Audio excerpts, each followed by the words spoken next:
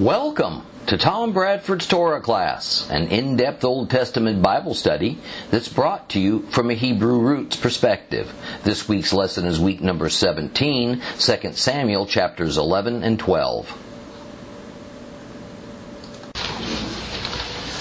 Well, we're about halfway through 2 Samuel chapter 11, the story of David and Bathsheba.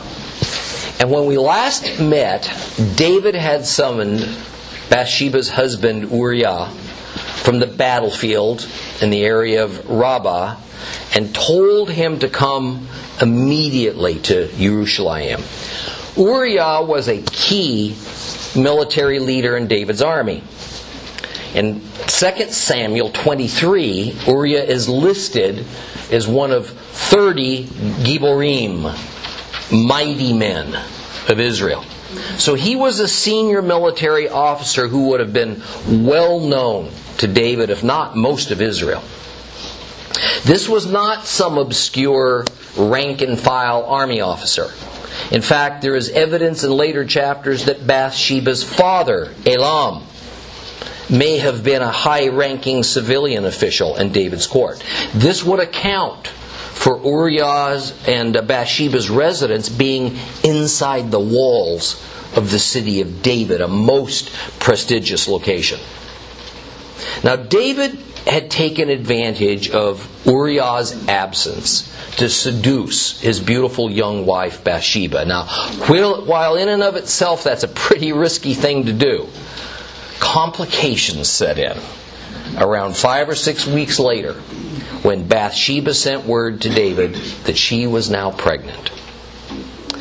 David's political self-preservation instincts kicked in. And so he began to devise a means to cover up his despicable act.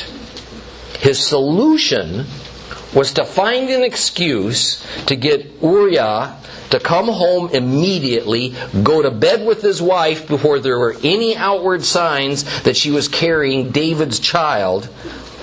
And then when her pregnancy became known, it would appear to everyone that the child was Uriah's.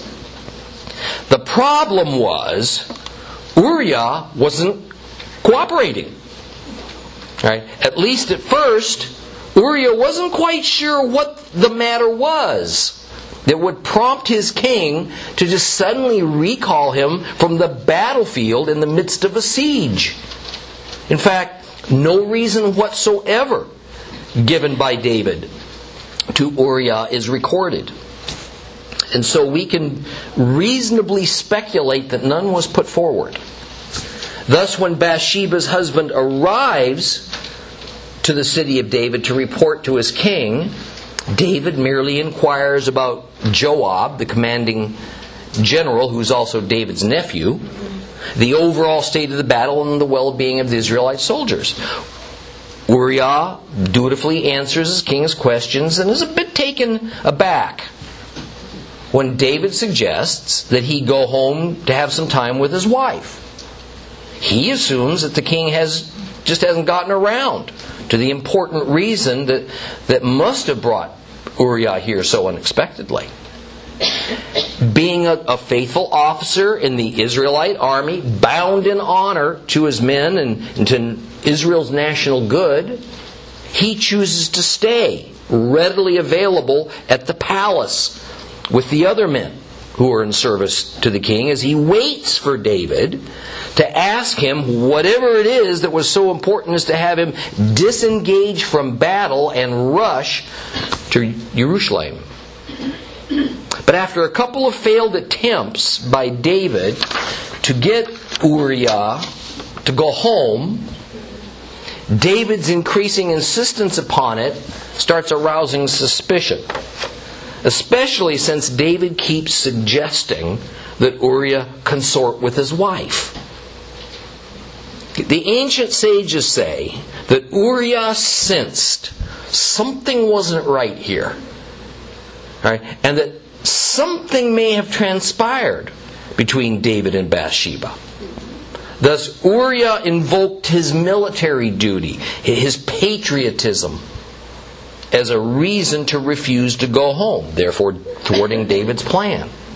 Now, whether this was an intentional effort to sidestep King David's orders or just the behavior of a man displaying the highest level of faithfulness and being obedient to his own conscience, that is a bit debatable.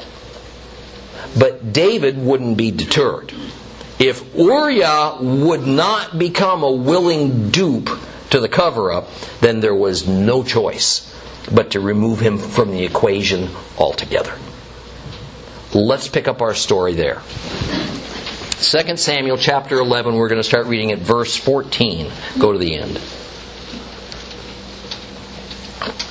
If you have a complete Jewish Bible, it's page 344. In the morning, David wrote a letter to Yoav, and he sent it with Uriah. And in the letter he wrote, "Put Uriah on the front lines of the fiercest fighting, and then pull back from him so that he'll be wounded and killed." So while Yoav had the city under siege, he assigned Uriah to the place where he knew the toughest defenders were.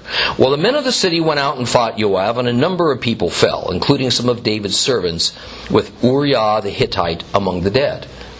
Well, Yoav sent a message to David reporting all the news concerning the war, and he instructed the messenger, "When you have finished telling the king all the news about the war, he may become angry. And he'll ask you, 'Why did you get so close to the city to fight? Didn't you know they'd shoot from the wall? Didn't you think about the person who struck Avimelech, the son of Yerubbesheth, that a woman threw an upper millstone down on him from the wall so he died at Tevetz? Why did you go so near the wall?' And if he says this, tell him, 'Your servant Uriah is dead also.'" So the messenger left, and on arrival he told David that all that Yoav had sent him to say, and the messenger said to David, "The men were overpowering us and came out after us into the countryside, but we chased them back all the way to the entrance of the city gate. The archers shot at your servants from the wall. Some of the king's servants are dead. Also your servant Uriah the Hittite is dead." And David said to the messenger, "Tell Yoav, don't let this matter get you down. The sword devours in one way or another. Intensify your battle against the city and overthrow it. Encourage him." Well, when the wife of Uriah heard that Uriah, her husband, was dead, she mourned her husband. When the mourning was over, David sent and took her home to his palace, and she became his wife and bore him a son.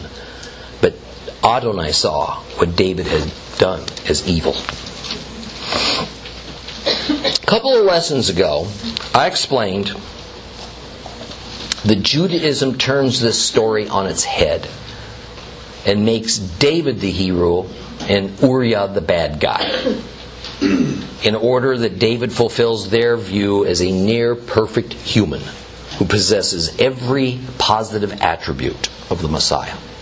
Thus, Uriah's refusal to obey David and go home to his wife and have sex with her is viewed as insubordination, as rebellion, even though by now Bathsheba's husband had a pretty strong suspicion about what might have occurred. The reality of all this is obviously otherwise. While indeed Uriah, the battle-hardened soldier and intelligent military officer, probably smelled a rat, everything he did displayed a great faithfulness to the king and to the God of Israel. In fact, what comes next paints Uriah as either the most amazingly loyal of troops or the most naive. And there can be no doubt that he's the former rather than the latter. In verse 14, David wrote a message for Uriah to take with him back to the siege and to give it to Yoav. Uriah is essentially carrying with him his own death warrant. And yet the irony is that the homicidal and adulterous David fully understands that Uriah is so trustworthy, he's so dedicated, there's no reason to wonder if he might open that message and read it. To be sure, the means of such communication was a scroll with a wax seal affixed that made tampering with it obvious. Nonetheless, Uriah could have devised any number of ways to view the contents or offer a solid excuse as to why it had been opened should what was inside turn out to be benign. On the other hand, such a scroll could easily get lost, never delivered to Joab if Uriah's suspicions proved to be true. Uriah could even have chosen to defect to some other nation if he confirmed David's intentions to have him eliminated. But the contents of the letter are chilling. David knows that his seduction of Bathsheba is going to become public. And he has no choice, or rather no chance of pinning Bathsheba's pregnancy on her husband, because the entire royal court witnessed Uriah doggedly refusing to leave the palace. So now David compounds his adultery with conspiracy to commit murder. By the law of Moses, both adultery and murder require capital punishment. Of course, David's the king. There's no way that he will suffer consequences at the hand of other men. So David is by no means attempting to save his own life by these actions he's taking. Rather, this is all about politics. It's all about sexual lust. Something that has gone hand in hand since time immemorial, because the common denominator for both is the desire for power. Now, as cold-blooded as are David's instructions to have Uriah killed, so they are equally as improbable and clumsy. One can only imagine Joab opening this scroll, reading the royal order, and thinking that his uncle must be losing his grip, because these instructions are fanciful, if not delusional. David tells Joab to have Uriah sent to the front of the fighting, and then have all the men just suddenly pull back and abandon him. That way the enemy can easily kill him. Joab knew this was impossible. First of all, Uriah himself commanded the troops. Okay. Second, what intelligent, experienced, and aware soldier would just stand there and allow himself to be left behind as the others suddenly left? But Joab is himself a consummate political animal. He's a family member of David's. And so keeping his high ranking, his position, that's job one. So he fully understands that while David's prescribed method is absurd, the intent's not ambiguous. Get Uriah killed. Get him killed by the enemy, so that it appears that it was just another sad battlefield death. And Joab coldly calculates the best way to accomplish that without regard to the morality of the act. In order to give David's plan some credibility, verses 16 and 17 explain how Joab accomplished the king's wishes. Knowing that if you're going to make an omelet, you're going to have to break a few eggs, Joab sends Uriah along with what would have been some of Uriah's men to where the fighting was always the most dangerous during a siege, right next to the city walls. Several Israelite troops were killed by the Ammonites, along with Uriah. Mission accomplished. And according to the rabbis, justice was served, because David was legally entitled to have Uriah put to death because he'd been disrespectful by not obeying David to go home and have sex with Bathsheba. I don't think I need to spend any time disputing such a hopelessly ill-conceived claim. Now, this might be a good time to pause a moment and talk about something that we're all familiar with. Dutifully following orders, no matter how illegitimate or immoral they might be. And then when confronted with the dastardly consequences, putting up the defense that we were just doing our job. And thus we ought to be held immune by God and man.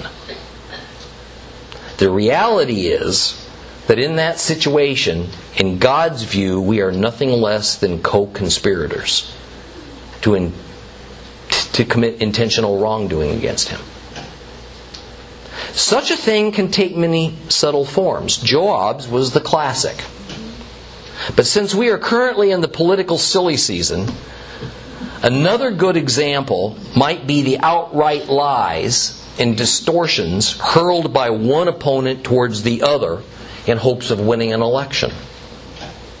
Or the pronouncement of a litany of false promises that the politician has no intentions of keeping, with victory as the same hoped-for outcome. But of course, the candidate for office invariably has a highly paid team who advises. They create the narrative and the advertising that puts forth all those falsehoods. What is their rationale for avoiding responsibility? It's my job. It's just part of the process. It's usual and customary, and I'm just doing what I was hired to do.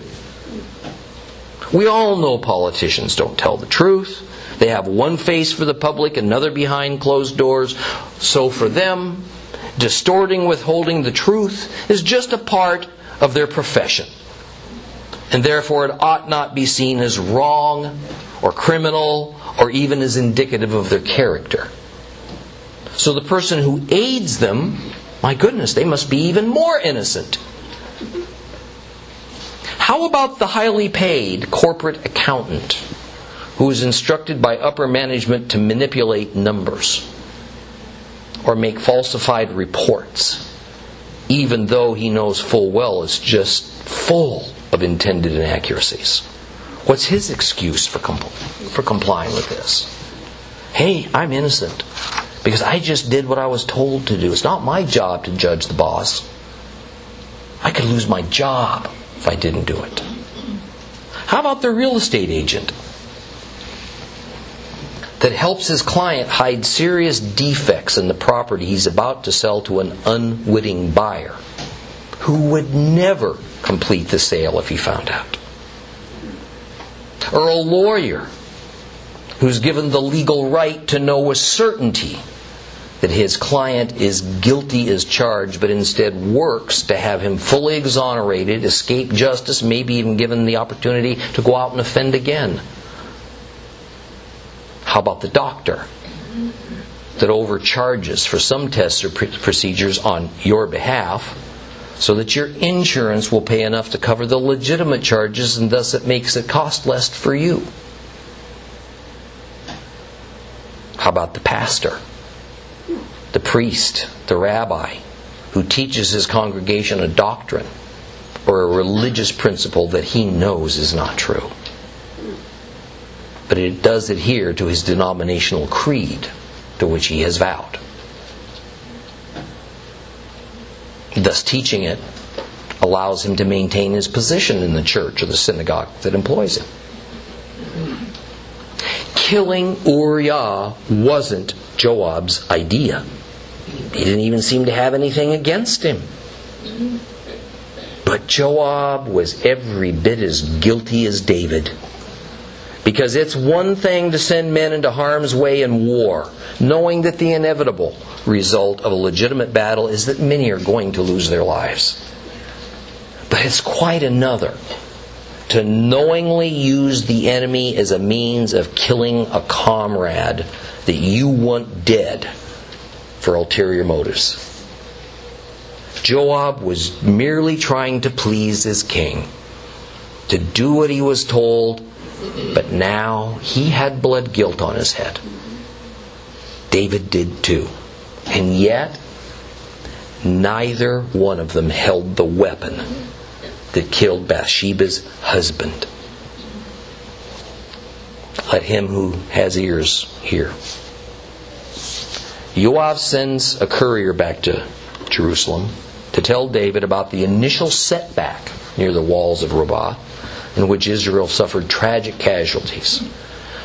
Now, wanting to be cautious, not fully trusting the messenger to be as blindly loyal as himself, Joab disguises the part of the message that David is anxiously awaiting to hear by making it seem as though Uriah's death was merely an incidental part of the report. He fully expected David to understand the intent. However, if David became angry by failing to understand that the deaths of the other soldiers were just necessary collateral damage in order for the king's command to be carried out, then the messenger was to emphasize Uriah's demise. And indeed, David did get angry when he heard the report. David couldn't fathom why Joab would do something so fundamentally unsound from a tactical standpoint as to put his men directly under the city walls where they were vulnerable. They were bound to suffer casualties. However, David's anger stemmed more from Joab not going about things as David had ordered, no matter how ridiculous or impossible those orders, than about the soldiers being killed. And by the way, his callous response demonstrates this. David's reply to be sent back to Joab sounds to the messenger kind of like a standard soldier's cliche. Don't let this matter get you down. The sword devours in one way or another. It's like troops saying in our day, every bullet has its billet. But because David's intent was to send a coded message back to Joab, that he understood why the other soldiers had to die in order for Uriah to be killed, David's words are full of deceit, they're cold-blooded, and they're devised so that the messenger won't be any the wiser. Oh well, if a few unimportant foot soldiers die, so what? That's just the price of success. That's just the reasonable cost of David achieving his cover-up, keeping his reputation clean, getting the girl. And as we're going to see in the next chapter, David's exact words are going to come back to haunt him. And he's going to haunt his family in ways that David could never have imagined. This chapter ends with Bathsheba getting word of her husband's death and engaging in the standard ritual mourning protocol. The mourning period would have been 7 days. Even the rabbis admit that the way the wording of verse 26 is structured makes it that immediately following the 7 days of mourning, David sent for Bathsheba and married her. Now, the reason for such haste, beyond his raging lust and impatience, is that by now Bathsheba was probably between 2 and 3 months pregnant, and her growing belly was soon going to show. Marrying the widow of a deceased man was not unusual in that era. In fact, if you'll recall, David married Abigail under somewhat similar circumstances, and it was not at all deemed evil by God, at least as far as we know. However, marrying Bathsheba so quickly, this was just part of the cover-up plan. And in some ways, it was for her benefit, so that she wouldn't be humiliated and shunned when her condition became apparent. You know, as an aside, it's interesting that we find David's descendant Miriam, mother of Yeshua, pregnant before formal marriage, and her betrothed Joseph marrying her partly to save Miriam the embarrassment of being obviously pregnant out of wedlock. The circumstances aren't exact, and nor the motives pure in David's and Bathsheba's case, but the parallel and the pattern can't be ignored. Well, the final verse of this chapter has the narrator doing the thing that on one level really makes the Bible the trustworthy and believable document that it is. In all eras, the faithful biographer of a king did not record anything but those acts of merit and courage displayed by his employer. Especially and the scores of thousands of Egyptian and Syrian and Mesopotamian and other ancient documents uncovered and translated, kings and royalty are held up as having impeccable character, absolutely never committing a wrong. They never lose a battle. But in the Bible, even the greatest heroes, such as David, have their worst deeds and thoughts exposed. There is no effort by the biblical writers to place these men and women on heavenly pedestals, even though both Christianity and Judaism often do. Without equivocation, the writer of David and Bathsheba, this episode says that the Lord God saw what David had done as evil, and the Lord cannot allow evil to stand. This next chapter shows that even God's anointed and specially chosen and beloved is not above divine justice. So let's move on to chapter 12. 2 Samuel chapter 12.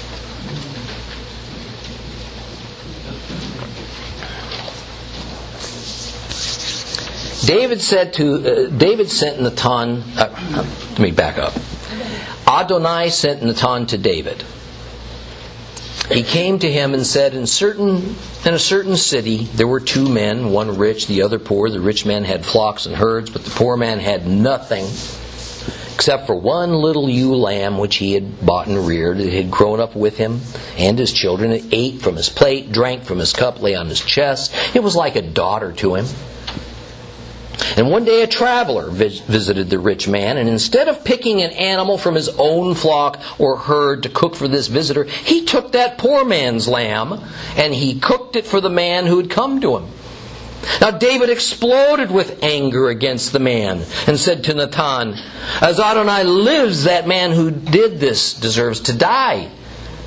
For doing such a thing, he has to pay back 4 times the value of that lamb, also because he had no pity.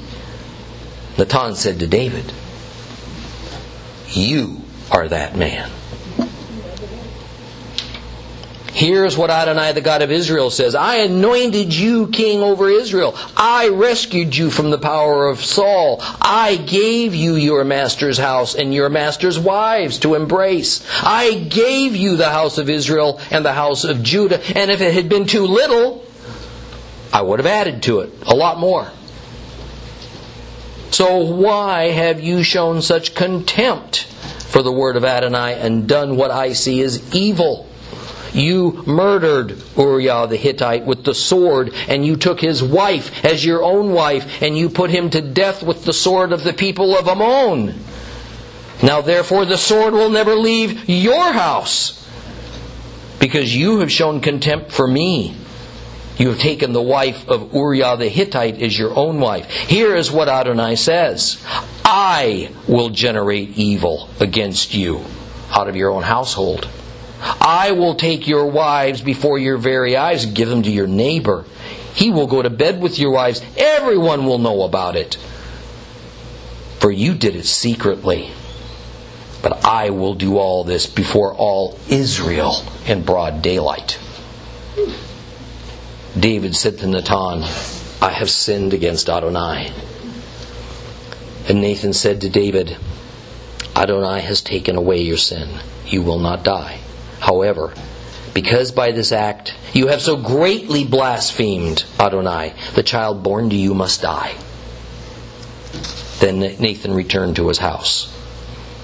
Adonai struck the child that Uriah's wife had borne to David, and it became very ill. And David prayed to God on behalf of the child. David fasted, then came and lay all night on the ground. The court officials got up and stood next to him, trying to get him off the ground, but he refused. He wouldn't eat food with them. And on the 7th day the child died. The servants of David were afraid to tell him that the child was dead, because they said, while the child was alive, we spoke to him and he didn't listen to us. If we tell him now that the child is dead, he may do himself some harm.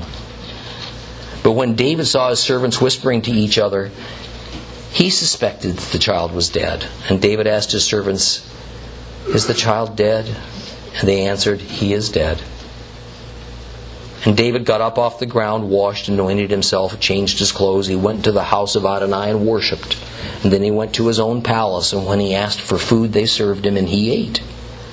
His servants asked him, "What are you doing? You fast and wept for the child while it was alive, but now that the child is dead, you get up and eat food." And he answered, "While the child was still alive, I fasted and wept because I thought, maybe Adonai will show his grace to me and let the child live. But now that he's dead, why should I fast? Can I bring him back again? I will go to him. He'll never return to me." David comforted his wife, Bathsheba, came to her, went to bed with her, and she gave birth to a son and named him Solomon. Adonai loved him and sent through Nathan the prophet to have him named Jedediah, loved by God, for Adonai's sake. Yoav fought against Rabbah of the people of Ammon and took the royal city. Yoav sent people to David with this message: "I have fought against Rabbah. I've captured its water supply. Therefore assemble the rest of the people. Lay siege to the city and capture it. Otherwise I will capture the city and it will be named after me." David assembled all the people, went to Rabbah, fought against it, and captured it. He took the crown off Malcolm's head. It weighed 66 pounds with its gold and precious stones, and it was placed on David's head.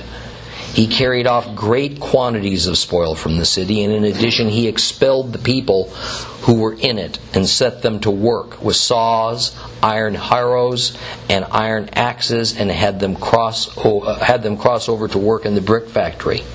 This is what he did to all the cities of the people of Ammon. Then David and all the people returned to Jerusalem.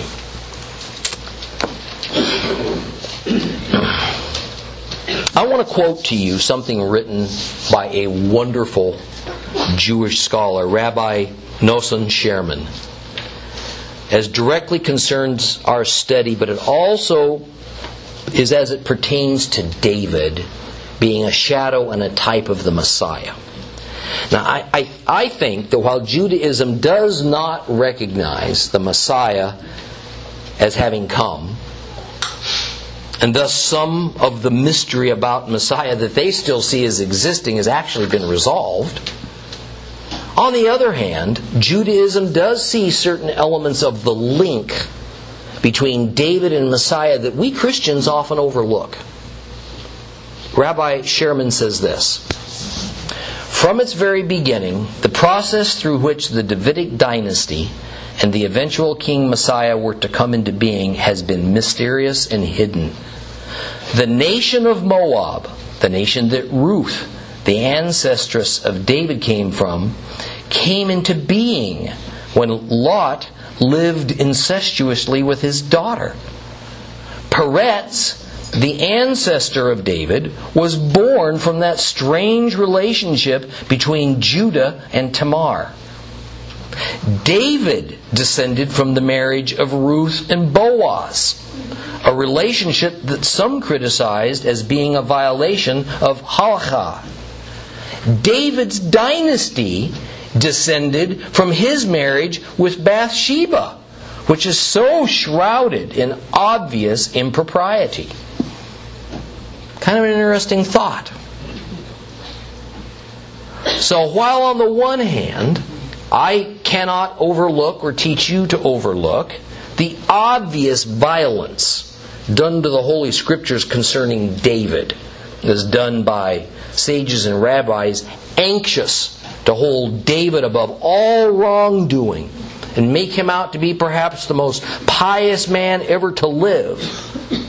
On the other hand, those same men have done us a great service in setting the stage for a richer understanding of the nature and purpose of Messiah, if we'll only get outside of our many man-made Christian doctrines that act more like barriers to enlightenment than road markers to truth. one of the means to apprehending a much more thorough understanding of David, and then also some of the deeper insights into the biblical messianic principles, is by reading the Psalms.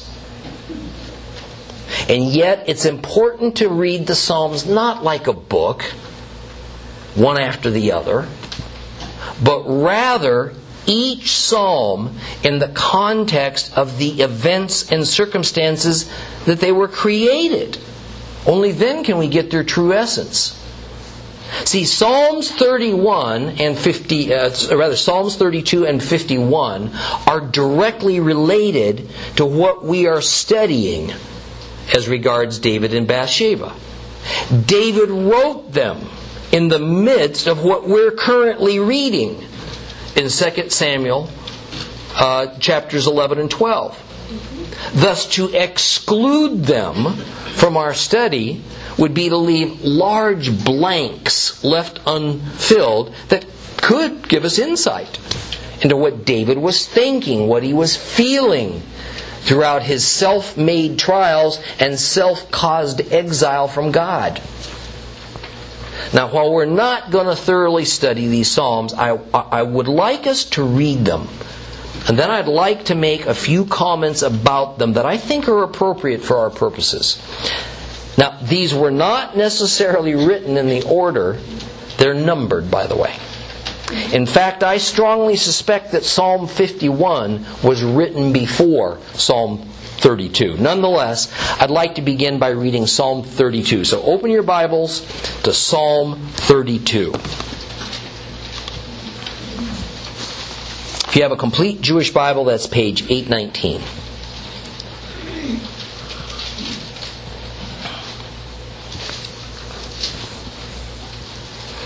By David, a Maskil. How blessed are those whose offense is forgiven, those whose sin is covered. How blessed those to whom Adonai imputes no guilt, in whose spirit is no deceit. When I kept silent, my bones wasted away because of my groaning all day long. Day and night your hand was heavy on me. The sap in me dried up as in a summer drought.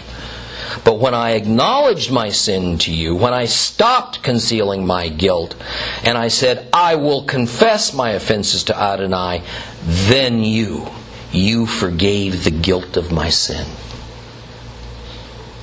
This is what everyone faithful should pray at a time when you can be found. Then when the floodwaters are raging, they will not reach to him. You are a hiding place for me. You will keep me from distress. You will surround me with songs of deliverance. I will instruct and teach you in this way that you are to go. I will give you counsel. My eyes will be watching you. Don't be like a horse or a mule that has no understanding, that has to be curbed with a bit and bridle, or else it won't come near you. Many are the torments of the wicked, but grace surrounds those who trust in Adonai. Be glad in Adonai. Rejoice, you righteous. Shout for joy, all you upright in heart. Even though it's fully halfway through 2 Samuel chapter 12, and after Nathan has read David the riot act on God's behalf, before we see David openly confess his sin, I want to prepare us for when we get to that particular verse with some key points taken from Psalm 32. Now, as with us all, despite how we might outwardly appear to be confident in the rightness of our actions and content in our status before the Lord, seemingly sailing along unimpeded on the course that God has set out for us, when we belong to the Lord, our hidden doings, our wrongs, will not allow us any rest. It's just the way it is. This was David's situation. It didn't take Nathan delivering God's oracle for David to recognize that he was being eaten alive from the inside out. Rather, it took Nathan's message for him to take the required action to reverse the process. The burden of his sin was terrible. And because David refused to face it, his heart was like a piece of raw meat dropped into a glass of Coke. It was shriveling up, turning rancid. It was about to become unusable. David had committed the terrible sin of adultery with Bathsheba because he had way too much time on his hands. And this was because he had decided to sit in Jerusalem in comfort and safety rather than to go out with his army to holy war as he was supposed to. The Lord had moved away from him because David had decided to reign as though he was a Gentile king. The sin with Bathsheba came about well down the line of a steady process of his moving away from the Lord. Sin begets sin. That's how it works. Little ones lead to more sins and bigger ones. Big ones lead to horrific ones. David did not spot Bathsheba and then instantly have murderous intentions towards her husband. I think his first thought was that he wanted her for his harem. But more simply, he just wanted her because he was impulsively overcome with lust. I suspect that he could have called upon her for sexual favors from time to time as the urge moved him. All right? He may well have been satisfied enough with that arrangement. But out of his adultery now came something he hadn't counted on. Her pregnancy. So next David tried to deal with the fallout of that sin that resulted in her pregnancy by quickly calling her husband home from war. Again, with no intentions at the moment to harm Uriah. And this was so that Uriah would have relations with her, he having no idea his wife was already a few weeks pregnant. And then Uriah and everybody else would assume the child was his. And when this failed, David panicked. He took yet another step away from God, and he brought blood guilt upon himself when he ordered Uriah to be murdered. Thus, David would now try to solve this complex and originally unintended web of sin by immediately marrying the widow, which he was certain would be publicly seen as a good and merciful thing to do. She would later have the baby that she was carrying, but that wasn't currently publicly known, so he'd be home free. Political problem solved. Phew! Problem is, God's economy doesn't work that way. Sin always demands a payment.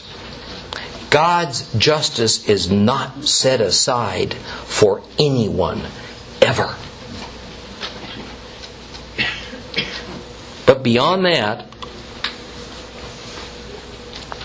Psalm 32 shows how David learned an invaluable lesson. Confession is essentially the point at which we shove our foot on the brake, crank the steering wheel hard, and make a U-turn. Confession is the key to restoring our relationship with God. Confession is when that raw meat is removed from the glass of Coke and the harsh chemical reaction begins to subside. In Psalm 32 verse 3, David says it this way: "When I kept silent, my bones wasted away." Silence and lack of acknowledgement of our sin causes us to waste away. David had to outwardly admit his sin.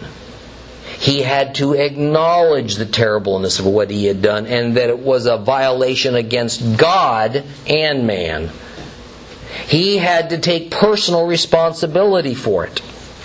And until he did, nothing was going to change in his life. It's not that he had to draw a crowd and confess to them. We don't have to go on Oprah and pour out our souls to strangers to be counted as having confessed to God. Therefore, says verse 5, but when I acknowledged my sin to you, you forgave the guilt of my sin. It's not to people, but to God we have to acknowledge our sin. We must confess to Him, not to our rabbi, not to our pastor, not to our priest. Now there is a very important principle contained here that we must not overlook. We'll end with this today. And it is one that many of our brethren in the church have been taught to deny. And the ramifications go deep. And that denial is a result of a damaging disrespect for God's Word that's infected the church for centuries. And it is this: that grace and not sacrifices brings us righteousness before God. What you say? Wait a minute. You say, but I've been taught all along that grace is a New Testament dispensation, then that's how we're forgiven. Actually, what you've been taught is that grace is only a New Testament dispensation brought about by Jesus' sacrifice on the cross. You've been taught that grace never existed before the New Testament era, and thus the Old Testament is just an obsolete, faulty system of bloody sacrifices as the path to atonement. Thus in the Old Testament, redemption is by law. It's by animal sacrifices. And in the New Testament, redemption is by grace, a concept that was first introduced by Christ. Verse 10. Many are the torments of the wicked, but grace surrounds those who trust in Adonai. Be glad in Adonai. Rejoice, you righteous. Shout for joy, all you upright in heart. Grace surrounds those who trust in Adonai. Rejoice, you righteous, because your righteousness is the result of the grace that comes by your trust in the God of Israel. Shout for joy, all you upright in heart. See, having a circumcised heart is the issue, not a circumcised flesh. See, David wasn't pronouncing prophecy here. He was pronouncing a present and existing truth that stood before the pillars of the world did. Part of the reason that David is so keen to speak about grace and confession in this psalm is because of the blood guilt of murder that has been heaped upon his head. The law provides no means of animal sacrificial atonement for murder, or for adultery for that matter. There is no ritual protocol to pay for murder. There is but the life of the murderer that is forfeit as payment. So if David is indeed forgiven, as God says he is, and there is no animal sacrifice available to facilitate forgiveness for this sin, what does David then actually view as the divine dynamic that has produced this forgiveness for him? Grace. And the reality is that despite the divine call for animal sacrifices, in the end, it has always been grace that saves us from the death penalty for our sins, not the blood of bulls and goats. Even the rabbis of old understood that the animal sacrifices were about obedience to God. And true obedience to God is born of trust, not legalistic and mechanical observances of rules. It's not that animal carcasses or that their blood possess some magical quality. It's that God, in His grace, set up a system that allowed His people a way to overcome their sin and a means to get back into fellowship with Him. If it was observed with the proper attitude and understanding of trust in Him. That system that He created was a visible, it was a tangible means for humans to comprehend some immutable, invisible spiritual realities. That system involved sacrifice of an innocent creature as a substitute for the guilty party. And it still does. It's just that instead of our being obedient to the sacrificial protocol of animals, we're to be obedient to the sacrificial protocol of Yeshua. In both cases, the underlying element of sacrifice was God's grace. Redemption has always been by grace, not by law or anything else. But what a difficult concept this is for human beings to fully grasp. David obviously grasped it. And he's communicating it here in Psalm 32. Okay, let's stop and we'll continue with the aftermath of David's sin with Bathsheba and the deep God principles that are highlighted now as a result of all this. We'll do this next time.